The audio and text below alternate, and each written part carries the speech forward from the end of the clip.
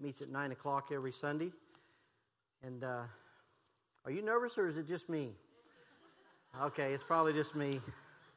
So that was my icebreaker. Be turning in your Bibles, if you would, to Joshua chapter 7. We're going to talk about a big word today. It's called sanctification. It is a Bible word. And we're going to look at Joshua chapter 7. And if you don't have a Bible, you can get one in the row in front of you. And there's a kind of a pew Bible. And you can turn to page 330. So Joshua chapter 7, page 330 if you're using one of our Bibles. And we're going to be talking about sanctification this morning. And let's stand as we read this together. We're going to read, I think, about 9 verses here, starting at Joshua 7 and verse 6.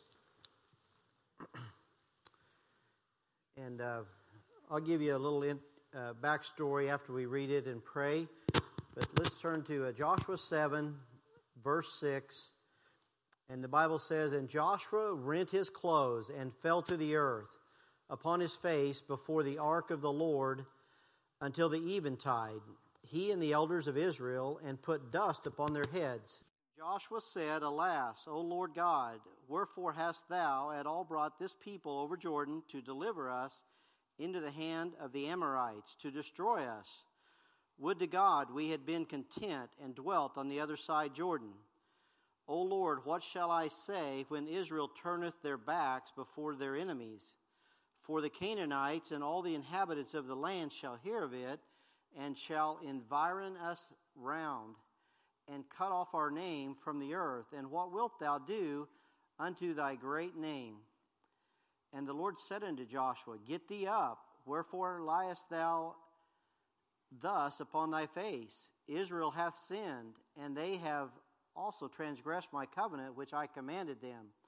For they have even taken of the accursed thing, and have also stolen and dissembled also, and they have put it even among their own staff. Therefore the children of Israel could not stand before their enemies, but turned their backs before their enemies, because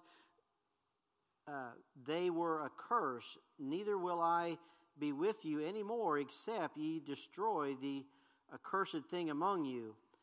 And verse 13 is what I wanted us to see here. Up, sanctify the people, and say, Sanctify yourselves against tomorrow. For thus saith the Lord God of Israel, There is an accursed thing in the midst of thee, O Israel. Thou canst not stand before thine enemies until ye take away the accursed thing from among you. In the morning, therefore, ye shall be brought according to your tribes, and it shall be that the tribe which the Lord taketh shall come according to the families thereof, and the family which the Lord shall take shall come by households, and the household which the Lord shall take shall come man by man. And it shall be that he that is taken with the accursed thing shall be burnt with fire, he and all he hath, because he hath transgressed the covenant of the Lord, and because he hath wrought folly in Israel." And let's go to the Lord in prayer again. Father in heaven, we do bow before you. We thank you for the reading of your word. We thank you that we can have it and hold it and see it and read it. And I pray we'll take these things, apply them to our lives. Pray you'll bless this message. Use this fabulous fifth Sunday for your honor and glory as we prepare to take the Lord's Supper and remember his death, burial, and resurrection, and also that he's coming again. So, Lord, we lay this before you today. Prick our hearts and minds. Use this in a mighty way, I pray in Jesus' name. Amen. You may be seated. And so the word sanctification came up here in our passage today. And just that word means to set apart. It also means to make holy. And so those of us that are saved, we have been sanctified. We are set apart. We are to be holy. And just to kind of illustrate, all of us right now are sitting in the sanctuary. We call this the sanctuary. It's a place that we have dedicated. The people that built this building set this room apart for the preaching and teaching of the Word of God. Amen? And so that's why we're doing here. That's why you're sitting here, and that's why I'm speaking to you this morning, in order that you might be edified in your faith, built up and sanctified and go out and tell people about the Lord Jesus Christ. What I want to say about that is salvation is an event. And I liken this, so if salvation is an event, sanctification is the process that follows the event. So my son and my daughter are both here today. There was a day that they were born in a hospital, and that was an event. It was maybe a several-hour event, but there was a day that they were born, and but that began a relationship with their mother and I, right? We got to meet our children the day they were born, and it was a process of their growth, wasn't it? And I'm also honored to have my dad here today, and he came down yesterday because yesterday was my birthday. I turned 60 years old yesterday, and my birth in January 30th of 1961 began my relationship with my earthly parents, didn't it? And so I think of salvation that way, that there needs to be a time, a day, a place that you ask the Lord Jesus Christ to apply His sacrifice to your sins, and it's a transaction. It's a substitution. He died for us, and we ask His payment of sin to cover our sins and forgive us and to give us eternal life. And He does that. And so now begins a process of sanctification. And kind of the backstory here with Joshua, Israel, as you know, Moses was the lawgiver, and he had died just a few months before this story that we just read. Most all of us have heard of Moses. We've probably read the stories. We know of the plagues in Egypt that brought him out of Egypt, and they were able to cross the Red Sea on dry land. And then they wandered in the wilderness for 40 years because of their disobedience. But right after Moses died, Joshua took his mantle. He took the place of leadership. And I don't know if you know this, but the word Joshua in Greek is the exact word for Jesus. And so Joshua brings the children of Israel across the Jordan River into the Promised Land. And they enter the Promised Land, and who knows the first battle they fought in the Promised Land? Just say, what was the name of that town? It was Jericho. And most of us have learned the story of Jericho, and the walls came tumbling down. And that was Joshua, and Israel had this great victory. There was nearly 2 million Israelites, and the soldiers and the priests, and they marched the Ark of the Covenant around Jericho, and they had this great victory. And then Joshua, for whatever reason, he just sent 2,000 or 3,000 men up to Ai to fight against it right after Jericho, and they get defeated. And I'll have the Joshua chapter 7, the first 2 verses up on the screen, I think. And we were able to get it? Maybe? Okay. And so this is the story, because the victory over Jericho, a man named Achan stole an accursed thing from the inhabitants of the Promised Land, and this first battle at Jericho. And Joshua 7 verses 1 and 2 say, "But the children of Israel committed a trespass in the accursed thing, for Achan, the son of Carmi, the son of Zebdi, the son of Zerah of the tribe of Judah, took of the accursed thing, and the anger of the Lord was kindled against the children of Israel. And Joshua sent men from Jericho to Ai, which is beside Bethaven, on the east side of Bethel, and spake unto them, saying, Go up and view the country. And the men went up and viewed." And it says that Achan took of the accursed thing. And we find in Deuteronomy chapter 7 that the Israelites were forbidden from taking. They were not only not to intermarry with the people of the land, but in Deuteronomy 7, the Bible says, "The graven images of their gods shall ye burn with fire. Thou shalt not desire the silver or gold that is on them, nor take it unto thee. lest thou be snared therein, for it is an abomination to the Lord. Neither shalt thou bring an abomination into thine house, lest thou be a cursed thing like it. But thou shalt utterly detest it, and thou shalt utterly abhor it, for it is a cursed thing. And so by Achan taking of the spoil of Jericho that was to be dedicated to the Lord, they were not to take any spoil, and he took that and he put it in his own house. He coveted some gold and a Babylonian garment. There was 2 or 3 things, and he hid it in his house.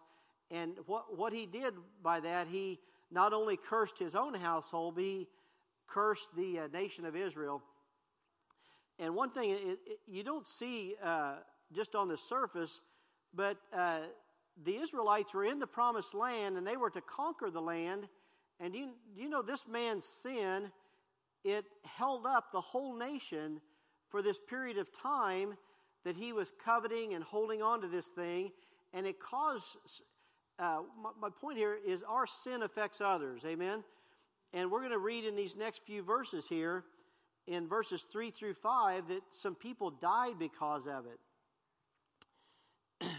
In verses 3 of Joshua 7, it says, And they returned to Joshua and said unto him, Let not all the people go up, but let about 2,000 or 3,000 men go up and smite Ai, and make not all the people to labor thither, for they are but few. So Ai was a small town. So there went up thither of the people about 3,000 men, and they fled before the men of Ai, and the men of Ai smote them, about 36 men, for they chased them from before the gate, even unto Shebrem, and smote them in the going down. Therefore the heart of the people melted and became as water.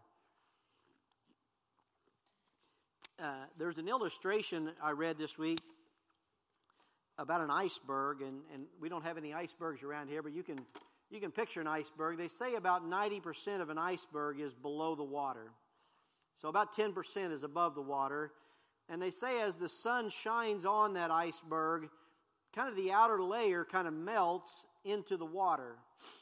And so the 90% kind of comes up to the top. And this is the little thing I read. It says, the process of sanctification can be compared to an iceberg, which is almost 90% underwater. As the sun shines on the iceberg, the exposed part melts, moving the lower part upward.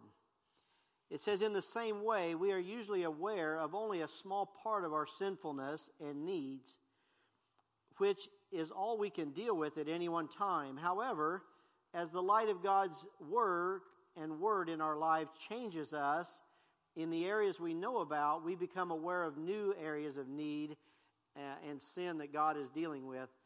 And I just thought that was good because that's exactly what happens. Israel's lack of sanctification, it caused others to die. The whole nation was affected. And what it did was it prompted Joshua to pray. So we're going to see that sanctification really starts with a problem being exposed. And so we're going to look at this again in chapter 7, verses 6 through 9, is Joshua's prayer. It says, And Joshua rent his clothes and fell to the earth upon his face before the ark of the Lord until the eventime, he and the elders of Israel, and put dust upon their heads. And Joshua said, Alas, O Lord God, wherefore hast thou at all brought this people over Jordan to deliver us into the hand of the Amorites to destroy us? Would to God we had been content and dwelt on the other side Jordan.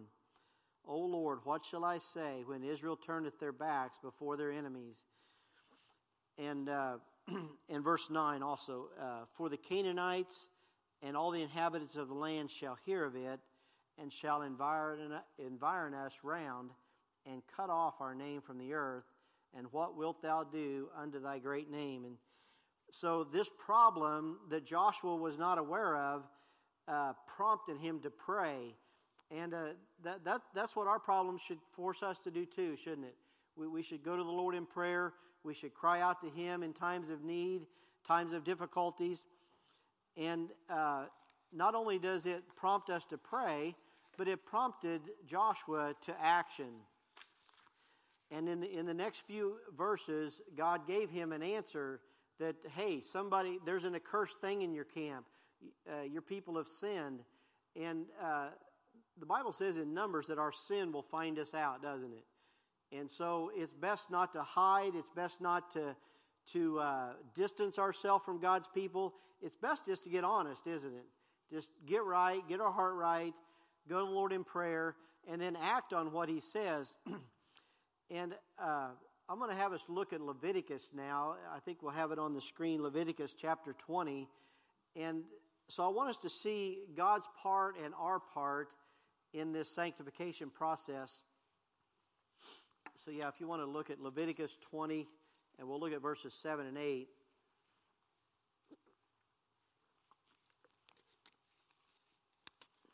I kind of marvel at this verse.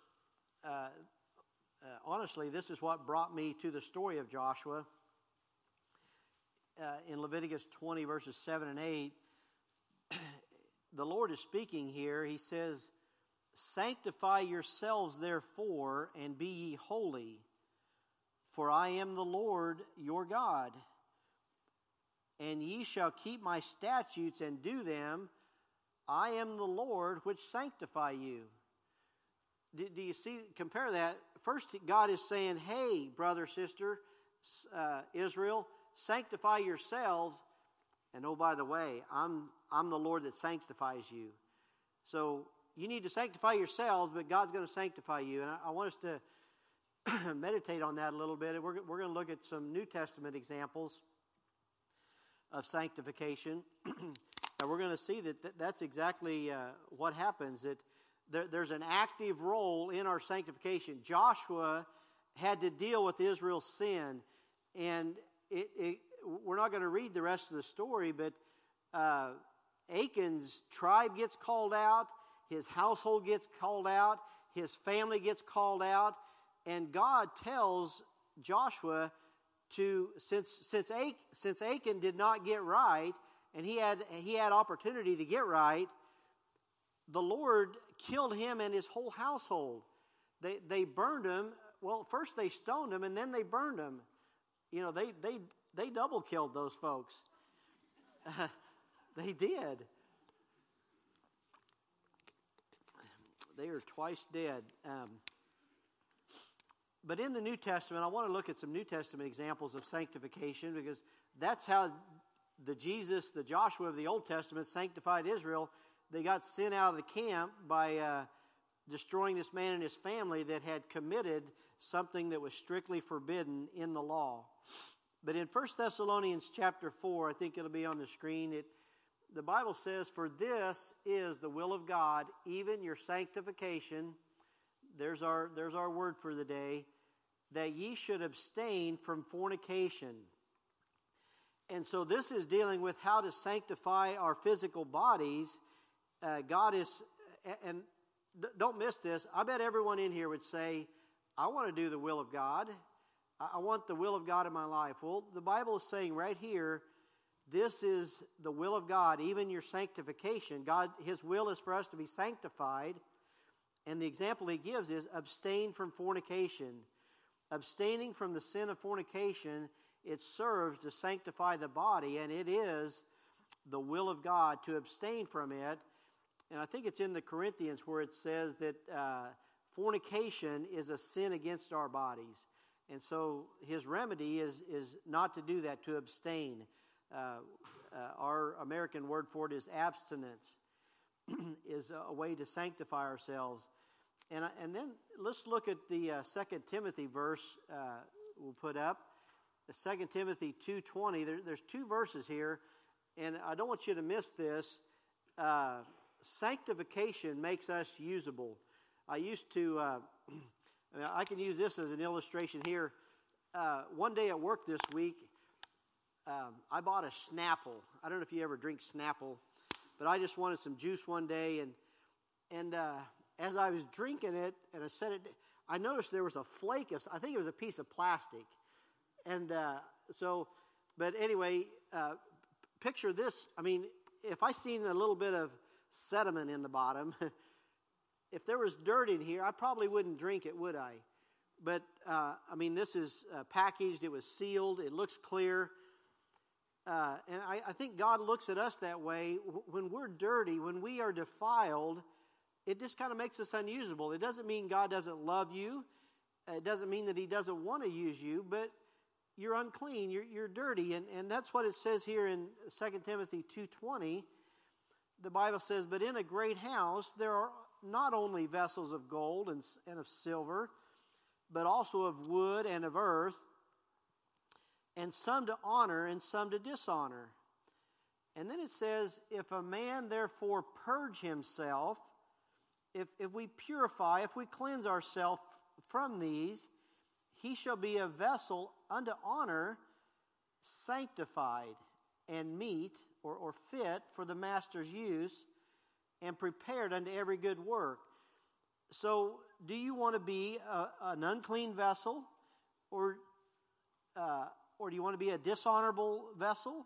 No, we want to be honorable vessels.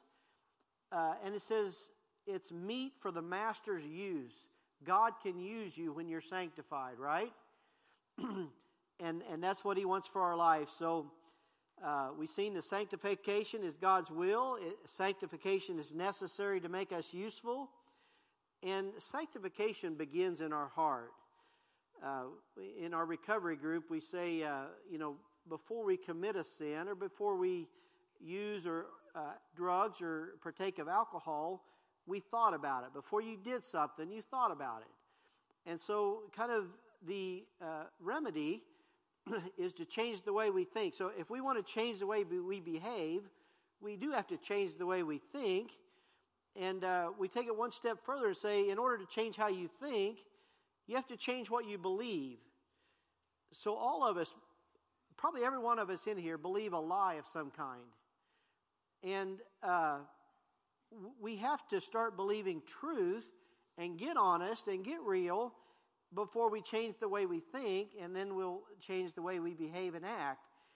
Do you know that the Pharisees came to the Lord and his disciples, and they condemned them for eating bread without washing their hands?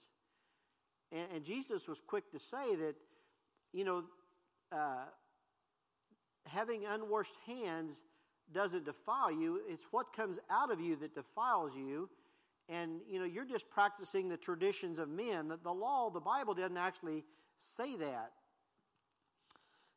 And in Philippians, I like this verse. This kind of resonated with me this week in Philippians 2. I want us to see that the devil works from the outside in. We call that oppression. When the world oppresses us, they want us to think a certain way. And all of us are tired of COVID. And so we have to take the truth of that disease and plague in our land and deal with that according to truth. But the world and the flesh and the devil, they work from the outside in, but God works from the inside out. If we change our heart and sanctify ourselves, then our actions will be right. But in Philippians 2:12, some have misinterpreted this verse, but Philippians 2:12 says, wherefore, my beloved, as ye have always obeyed, not as in my presence only, but now much more in my absence, he says, work out your own salvation with fear and trembling. And that's not saying that we need to work for our salvation. It says to work out, to work what's inside you. The Bible says that the Holy Spirit seals our soul unto the day of redemption. And the part of us that's saved, nobody else sees, but when we work it out, when we do good works, when we love our fellow man, when we forgive one another, as we're thinking of the Lord's Supper, we don't want to have unforgiveness in our heart. We don't want to be like Achan and hide something in our house of our tabernacle.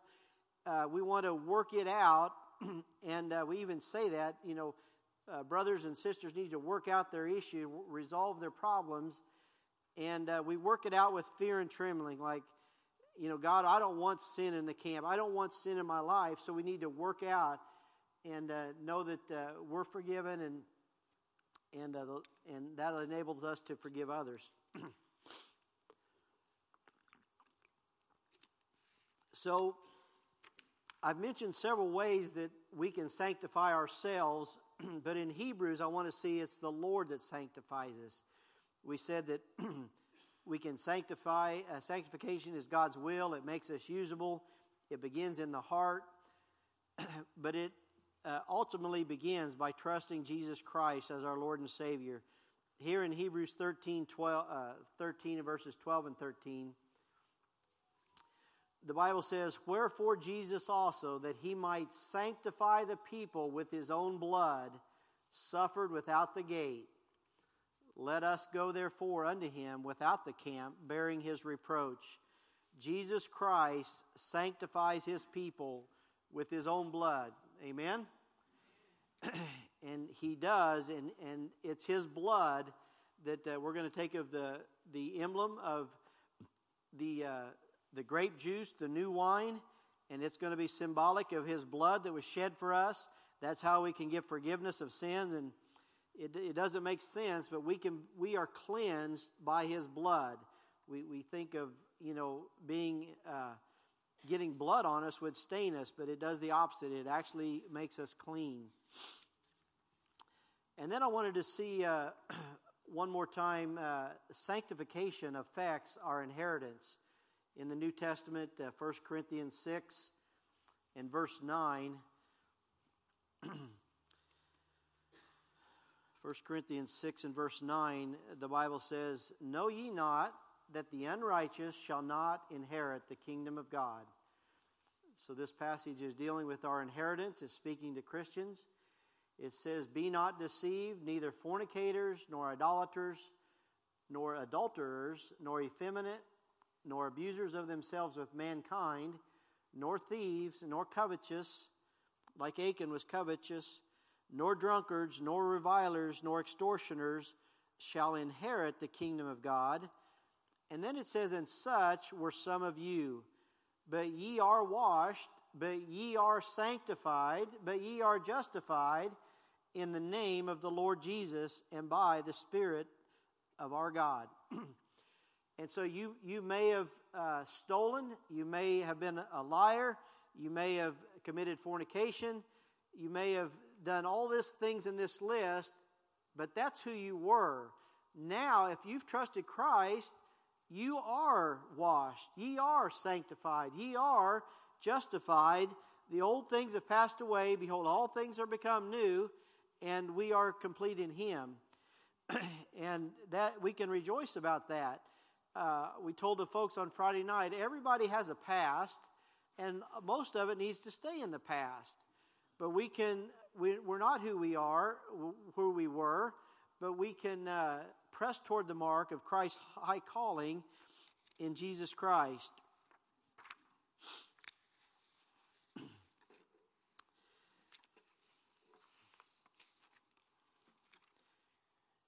Now, just as with Israel, sanctification is needful. There's a need for us to be, we're either going forward or we're going backwards. There's a pastor I know, he used to say that salvation is digital. It's not analog. So digital is either on or off. You're either saved or you're lost. Analog is, the sine wave. It's the dial on, the volume control on your radio is analog. But salvation is either on or off. But after we're saved, we need to be sanctified. We need to get, change the way we talk, change maybe the places we go. But think about this, and I'll give you an illustration, but sanctification can be painful. Don't you think Achan and his whole family were shamed by being brought before all of Israel? This guy stole stuff from Jericho. Here he is. We're getting ready to stone him and burn him. So sanctification can be difficult physically. When an addict is recovering, there's some physical urges. I mean, I know a guy that he moved away now, but he said he would not walk down the aisle in the convenience store that sells cigarettes because it just seeing or smelling the tobacco made him want to smoke a cigarette. So maybe we need to change. So it can be painful. There can be some withdrawals. There's some emotional shame about sanctification. And another thing, it can be time consuming. You know, if you've signed up for discipleship, it takes time. My wife and I, we spent an hour and a half with a year and a half. There's a difference there. With the people that discipled us. It was a year and a half process. And so it takes time to be sanctified. Do you know it can be costly? Do you know people that show up here on Friday night? You know, we have an hour and a half, 2-hour meeting every Friday night, and you might not, you know, even coming here on a Sunday morning. I spoke to one gentleman in the lobby, and he just said, "Yeah, it was cold out. I wanted to stay home." So it's costly to, you know, I'm going to have to get out of I'm going to have to be uncomfortable. I'm going to have to get up and shower and change clothes and drive there. But do you know sanctification can bring healing?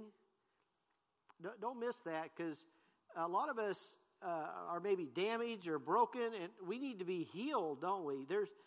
And some of that is a process in sanctification. And also don't miss this. Sanctification brings us hope, and it brings us victory. You know, after Joshua dealt with Achan and his family, they overtook Ai. After Joshua passes off the scene, a few years later, King David's on the throne, and he conquers the promised land, and they win those battles because David was a man after his own heart, and when he sinned, he got right. So sanctification can be painful, it can be time-consuming, it's costly, it brings healing, and it gives us hope and victory. And I just wanted to comment, many of you know that last August 17th, I tore my rotator cuff in this arm, and it's still not completely right today, but that injury on August 17th, it prompted me, you know, it didn't get better. I told my boss, yeah, my shoulder popped when we were lowering this big incubator down on a dolly, and then the next day I'm like, I don't think it's going to get better. And so that began, so on September 29th of last fall, I had a rotator cuff surgery, and they found 4 torn tendons, and they had to put 7 anchors in my shoulder. They look like sheetrock anchors, and I'm sure they're smaller, but they were plastic, and so then I had to have my arm in a sling for 6 weeks, right?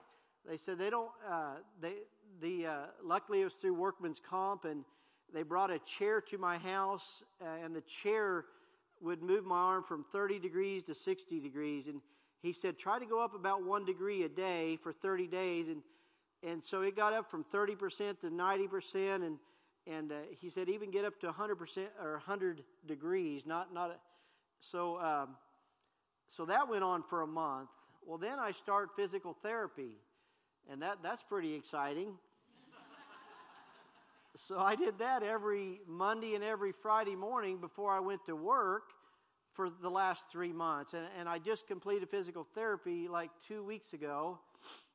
And so it went from, a total, and he said, when your arm is immobile, or even your body is immobile, I think every day it's immobile. I think it takes like 10 days. So it was like your body begins to atrophy. And for the first time, I kind of had a flabby arm. It's like I hadn't used that arm for like 6 weeks. And I luckily my company let me come to work with restricted duty. And I think at least 3 or 4 different days, people had to help me do my work. and I still have like I can't lift more than 5 pounds over my head until I see the doctor again. But so I'm still kind of in the middle, and I look at that like sanctification. But that injury affected my wife. She was bringing me ice packs and making sure I had my medicine, and I didn't sleep in our bed for 2 months. I slept in a chair, and I'm looking at that like sanctification, and yet I'm trying to do what the doctor says and what the physical therapist says, and through that, I think this week was the first, because I'd been trying to go to the gym, and I was starting to bench press, and I was beginning more, and so it really set that back, and I think this last week was the first time I've done a push-up for 4 or 5 months. And so I just wanted to illustrate the sanctification process through that. But it was key, and everybody told me that if you don't do what the doctors say, you're going to have limited mobility, and yet, it affected my body too. Think about my body like the church body. My left hand has had to do, it's been hard to get dressed. It's been hard to do a lot of things. And so my whole body has catered to my right arm. The part that's supposed to be the strongest has become the weakest. And I feel like if there's sin, if people are not being sanctified in the body, then it's hurting everybody, doesn't it? It affects everybody. If everybody's not doing their part, it affects everybody. Most of you have heard of A.W. Tozer, and he wrote a little illustration called 100 Pianos. We have one piano here, but think if there was 100 pianos up here. He says, has it ever occurred to you that 100 pianos all tuned to the same fork are automatically tuned to each other? They are of one accord by being tuned not to each other, but to another standard to which one must individually bow. 100 worshipers met together, each one looking away to Christ, are in heart nearer to each other than they could possibly be were they to become unity, conscience, and turn their eyes away from God to strive for closer fellowship. So we are trying to be tuned to the Word of God. Amen? And when we are doing that individually, it brings more unity than if we are trying to have unity one with another. So when we get our vertical relationship right, our horizontal relationships get right. Right? So, where are you at in the process of sanctification? Are you being defeated like Israel was when they fought Ai? Next Sunday, we're going to have baptisms. And our disciples taught us this. They said, baptism is not essential to salvation, right? You can have a deathbed confession and be saved and go on your way to heaven. You can be in the army in a foxhole and ask the Lord to save you, and He will save you right where you're at. But they said if you want to be used of God, baptism is essential for service. And I think that's in our discipleship lessons. And so it's just a matter of obedience. If you haven't been baptized, you need to be baptized. If you're saved, maybe you need to start the discipleship progress. It probably won't take you a year and a half like it did us, but it'll take you 6 months or so. Maybe you need to join a Bible hour class. These are ways that discipleship is taking place, and the people are being sanctified. Maybe we need to get involved in ministry. Maybe we just need to commit to being here to the Lord's Supper. And I've observed this. My wife and I joined this church in 2005. And I know people under my ministry that conveniently just weren't here for the Lord's Supper. And, they're not here today. I just noticed if we're not obedient to be baptized, partake of the Lord's Supper, these 2 ordinances that the Lord has commanded, then eventually we're going to fall away. We're not wanting to be sanctified. So how usable are you?